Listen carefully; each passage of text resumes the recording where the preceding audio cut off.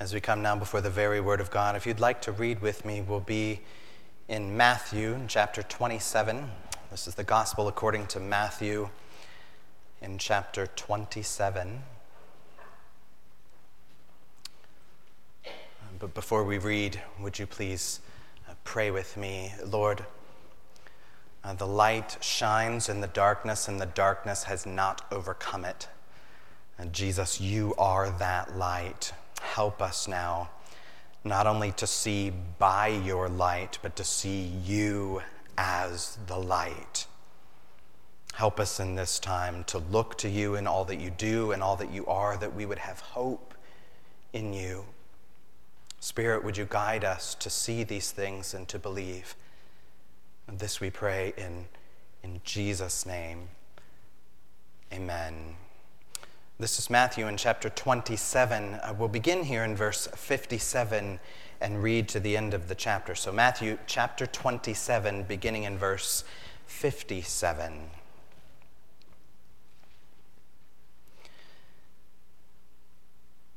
When it was evening, there came a rich man from Arimathea named Joseph, who was also a disciple of Jesus. He went to Pilate and asked for the body of Jesus. Then Pilate ordered it to be given to him. And Joseph took the body and wrapped it in a clean linen shroud and laid it in his own new tomb, which he had cut in the rock. And he rolled a great stone to the entrance of the tomb and went away. Mary Magdalene and the other Mary were there, sitting opposite the tomb.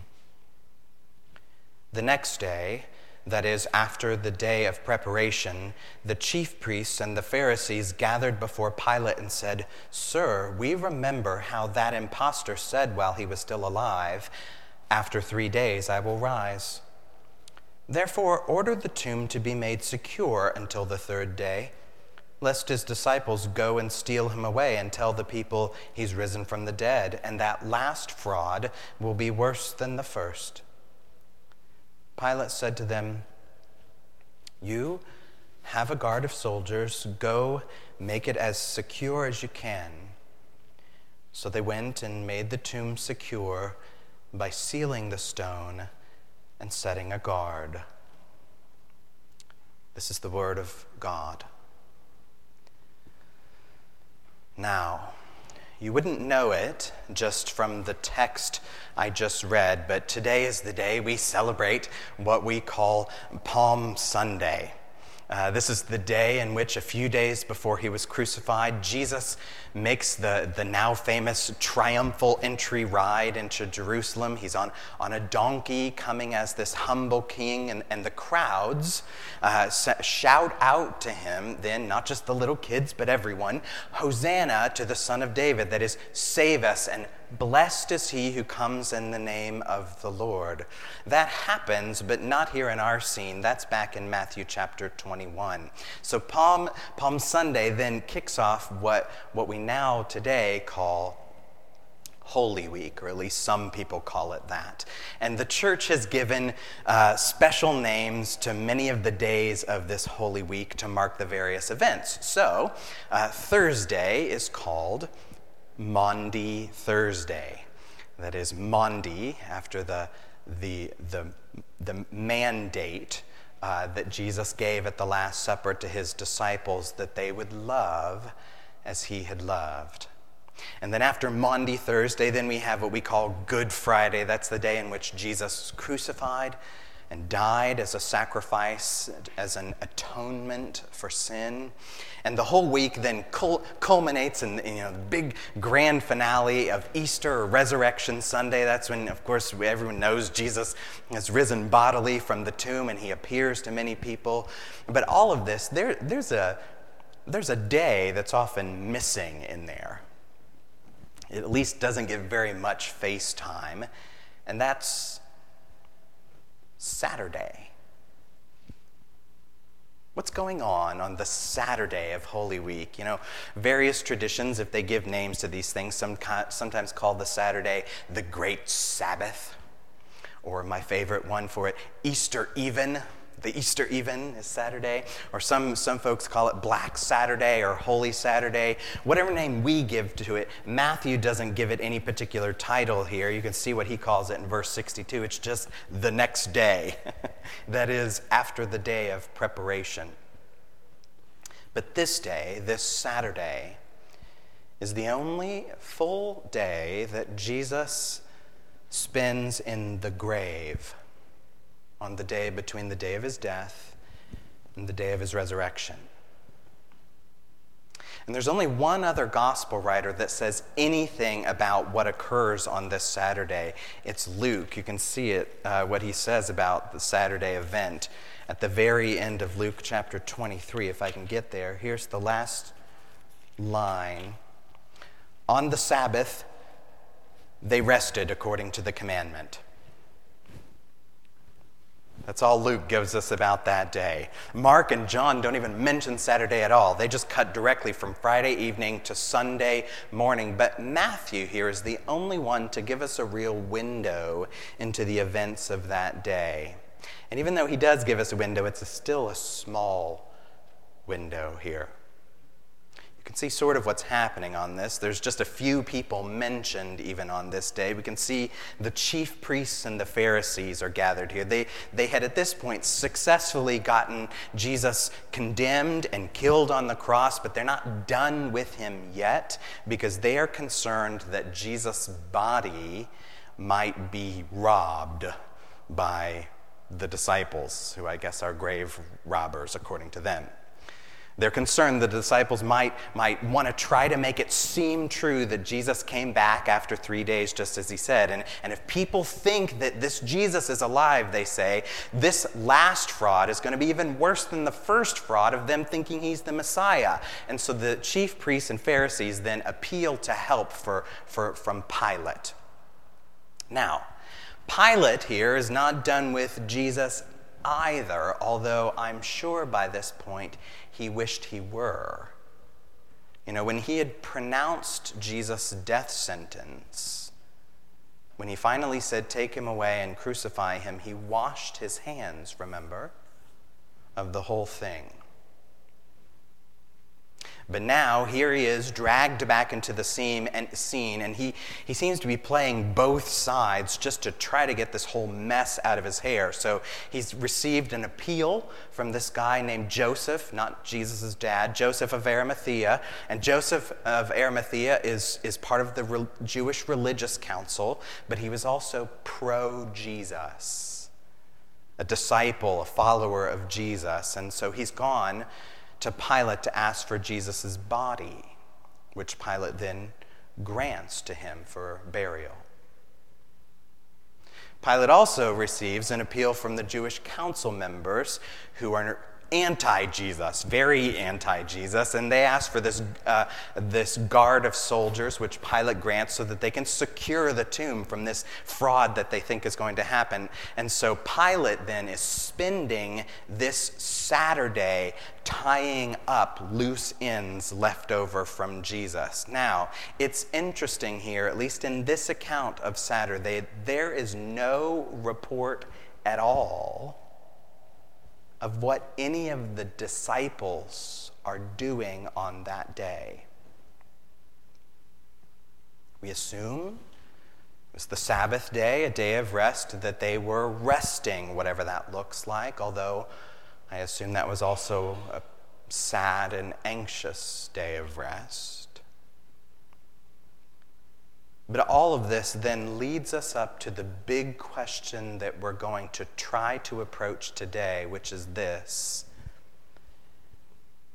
where is Jesus on this day? Where is Jesus on Holy Saturday? I mean, we know exactly where his body is. We're told that again and again. He's in this new or previously unused tomb. He was prepared and laid to rest there by Joseph.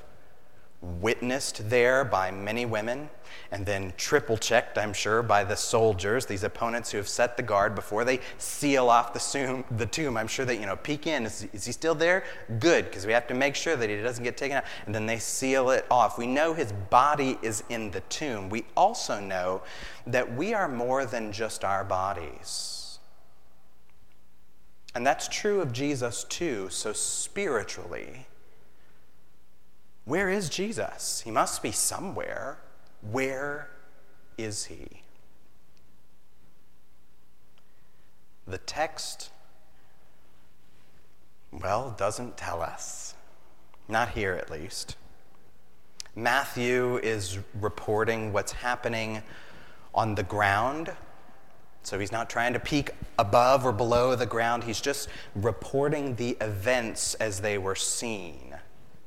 So there's silence from the gospel writers about this particular issue, but that silence has not kept people from trying to fill in the blanks with our imaginations. If we ask, where is Jesus on this Saturday between the day of his death and the day of his resurrection, some people would say, of course, Jesus went to go to heaven, right? As if, Jesus is somewhere sitting up on his throne at the right hand of the Father, sipping a margarita or a ginger ale or what have you, maybe checking his watch to go, is it Sunday morning yet? I'm supposed to be out of the tomb at a particular time. I got to make a big hubbub about that. That's what some people might say today. If we were to ask a first century Jew, however, where the dead go, they would have answered very differently than that. If they were to answer in the Hebrew language, they would say, the dead are in Sheol. Or if they were speaking and answering in Greek, they would say, the dead are in Hades. And all of this, Sheol, Hades, the depths, the realm of the dead, those seem to be different ways to refer to essentially the same place. That is, in their concept of these things, there is one place of the dead where all the dead go. All. Christian or not, people of God or not. Which is why we hear in the Old Testament, we hear Jacob and David and Job and others, all of them speak of not just other people, but even themselves going down to the place of Sheol upon their death. Death then is spoken not as an ascent, but as a descent. Death is not up, that all go down. And this is much closer to the way that Jesus speaks of his own death. Jesus will rise, that is, he will come up at the resurrection on Sunday. He will also ascend. He ascends through the clouds at his ascension several weeks after the resurrection. But upon his death, he speaks of it as a descending. This is just not just other people's report on it. This is how Jesus himself speaks about such things. Just a line here in Matthew chapter 12, verse 40. Jesus says this, "For just as Jonah was 3 days and 3 nights in the belly of the great fish, so will the Son of Man be 3 days and 3 nights in the heart of the earth." There's a descending here. This is similar, by the way, to the words that we hear in the Apostles' Creed. This happened to be our affirmation of faith that today, not happen to be, we do such things on purpose. But there's a line in there, controversial to some, line about Jesus descended into hell. And by hell, in the original conception of this, they don't refer to a fiery place with that, although we do believe such a place like that is real. The original intent is to refer to the place of the dead, Hades, or by some other name. In other words, we could say what we mean by that line is that Jesus descended to the place of the grave. Now, this often brings up questions in people's minds. Some might say, wait a minute, preacher. Didn't Jesus say to the thief on the cross, today you will be with me in paradise? What do we do with that? And I would say, well, first of all, good job knowing your Bible. It's true. It's one of the few words that Jesus does say on the cross. Today you will be with me in paradise. Not just you'll be in paradise eventually, you'll be in paradise today. And we assume that's where Jesus is on Saturday too. But we need to recognize that what Jesus calls paradise there on the cross is not palm trees and white sand. That paradise is not heaven in the way we conceptualize it, as in the full and good presence of God the Father. Let me try to summarize it like this. The first century conception of death went this way: that there was a single place of the dead that goes by many names, depending on various languages and concepts, but single place of the dead, one place that is divided into two, at least, clearly distinct compartments, we could say. These two compartments of the one place, I like to call them Hades plus and Hades minus. If we were fitting with the Bible in closer terms according to the Scripture, we would call them paradise or Abraham's bosom, and Gehenna, or hell. And we're not told in the Bible exactly how those compartments are arranged spatially or where exactly they are in the cosmos, but we are told that there are divisions in this single place where all the dead go. And Jesus is well aware of that conception of death in his day. In fact, he seems to affirm that very thing with his use of some of the parables. One in particular, parables are stories, they're stories, but they are grounded in reality. And he tells one in Luke chapter 16. We don't have time to read all of this. You can look at it on your own time, I suppose, but I just want to look at part of this that I think will help us. This is Luke chapter 16 in the middle of Jesus' parable. Verse 22, Jesus says, "The poor man died and was carried by the angels to Abraham's side," or bosom. "The rich man also died and was buried. And in Hades, being in torment, he lifted up his eyes and saw Abraham far off and Lazarus at his side, and he called out, 'Father Abraham, have mercy on me, and send Lazarus to dip the end of his finger in water and cool my tongue, for I'm in anguish in this flame.'" Now, there's more to this that I can't get into, but let me make a few quick notes about what's happening here, real fast. One, we are able to see, recognize, communicate with other spirits in the place of the dead. And in a sense, there is one place of the dead, one large place where they are able to talk back and forth. In another sense, however, they are two clearly distinct places. There is a place clearly of torment and curse, and another place of contentment and blessing. The division of those two places are not divided according to the good people and the bad people. One of the only ones mentioned here is Abraham, as in the positive place. And we know he's not there because Abraham was a good guy. Abraham was, let's say, complex morally. But he's there because he believed the Lord, we're told in Genesis. He believed the Lord, and it was counted to him as righteousness. This is a division, then, not based upon good deeds and bad deeds, but a division based on faith in God. Those who would surrender to God in his mercy. We also know that this description has nothing to do with limbo or purgatory. There's nothing being purged out of believers here. Those ideas aren't found in the Bible at all. But even though there is one place with two divisions or two compartments, there's no crossover between the two.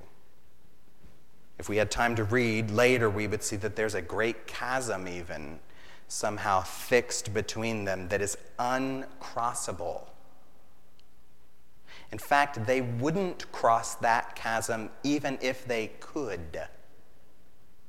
Not even the rich guy to get out, because the condition of crossing is faith and surrender to God, which he continues to reject forever.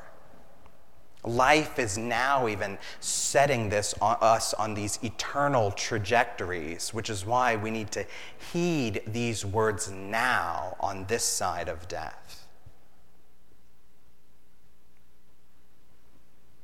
At any rate, that brings us back to the original question, where is Jesus on Saturday? The answer then is this. In the days between his cross and the resurrection, his resurrection from the dead, Jesus descended into the realm of all the dead, where all the dead would be able to see and hear him, even across the chasm. But more specifically, he descends to the compartment of paradise there, where Jesus is with all the people of God who had died in faith before. Jesus then does not spend that Saturday in hell, at least in terms of fire and torment and curse of sin. Jesus already experienced the reality of hell on the cross when he was forsaken by his Father. And as agonizing as that was, it had an end. At the end of his cross, he said, "It's finished." That is, the punishment for sin, the guilt of sin, the wrath of God that was poured upon him is finished. It no longer remains. There is no hellfire for him anymore. Jesus on Saturday then descended to paradise below. Now, that leaves us with the final question of why? Why did Jesus go there? I mean, on one level, on the face of it, Jesus had become man, true man. And so when Jesus dies, he goes to the place where all the dead at the time go. But it's much more than just that. I want to be clear about this as much as I can. The people of God experienced rest, true rest in some sense, in paradise below. They don't touch even 1 degree of the flames of agony because Jesus has stood in their place.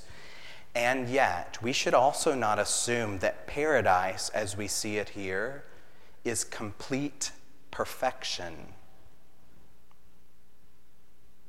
Paradise at this point is still part of Sheol, still part of Hades, still part of the realm of the dead.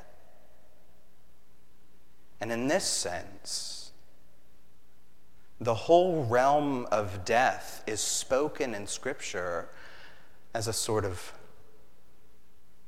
prison.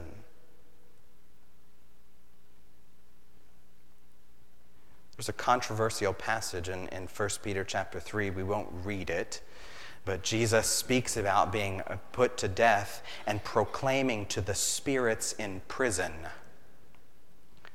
There's a lot of discussion historically about that, hotly debated. We won't unpack all of that, but it's not the only text that speaks in those sorts of terms about the death at large. There are texts that speak about death this way, that death has a hold on us.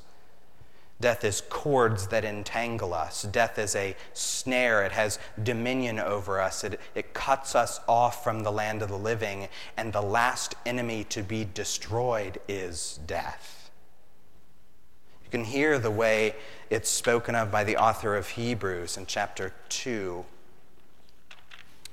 And just a couple of verses here, if I can find it. Hebrews chapter 2, verse 14. Listen. Since therefore the children share in flesh and blood, he himself, that is Jesus, he himself likewise partook of the same things, that through death he might destroy the one who has the power of death, that is, the devil, and deliver all those who through fear of death were subject to lifelong slavery. Jesus' work, not only in becoming flesh, but specifically in his death, is spoken in terms of conquest, in deliverance from the slavery that is death. So why did Jesus descend to paradise below? It's not because he's having this relaxing Saturday where he's kicking back on his lawn chair after a long day on the cross, now just waiting for the sunrise on Sunday. Jesus is breaking free the captives. He is reclaiming all those who are his. He is shattering the very chains on the door and the death of death. That's what's happening here. Which is why we see at the end of things in the book of Revelation, Jesus announces himself as the living one who holds the keys of death and Hades. And he got those keys not because he knocked on the outside door of death and boop, boop, boop, politely asked to have them. Jesus marched into the very realm of death and took the keys from the inside. So that by the very end of Revelation, at the very end of it, this whole realm of all that has remained after his conquest of it, all that's remained of death and Hades, all of it gets thrown into the lake of fire. Jesus conquered the realm of the dead during his 3 days under death.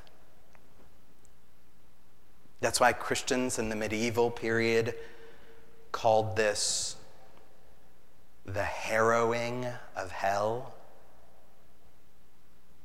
It's like the ring of that, although I had to look up what harrowing means.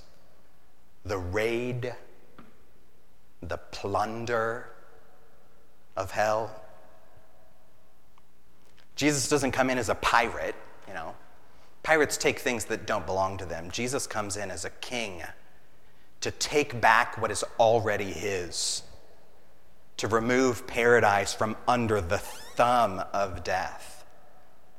So I suppose if we were looking for a fun name for Saturday, like Maundy Thursday and Good Friday, I think a good name for that day might be Ransack Saturday. It's not just that Jesus leaves death in shambles. It's that he's bringing these prisoners home by way of his resurrection. Which means everyone who is in Christ now, who dies, is not just in paradise below. All those who die now are with Jesus in the very presence of God. It's why we're told in 1 Peter that Jesus died for sin, being put to death in the body to bring you to God.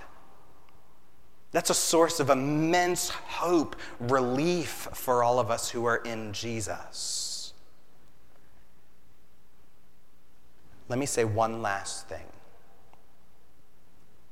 Before we close, I want to sneak in one last observation to give us a little bit of perspective. All of these cosmic level things, kingdom stuff, Jesus' harrowing of hell on Ransack Saturday, all of this is happening behind the curtain, so to speak.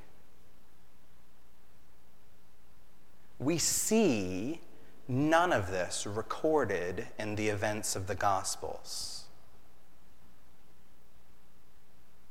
What we're given instead of what we see, what little window we see on Saturday, is a handful of chief priests who assemble a handful of soldiers to stand guard outside a tiny tomb to try to get their way and stop the mission of Jesus. You see how silly that seems? If only they had eyes to see what was happening. You know, what trifles the enemy brings when our God is doing so much more. Let that encourage you to trust Jesus, even in the moments when you cannot see beyond the veil. Pray with me. Our Lord Jesus, you are the one who abolished death.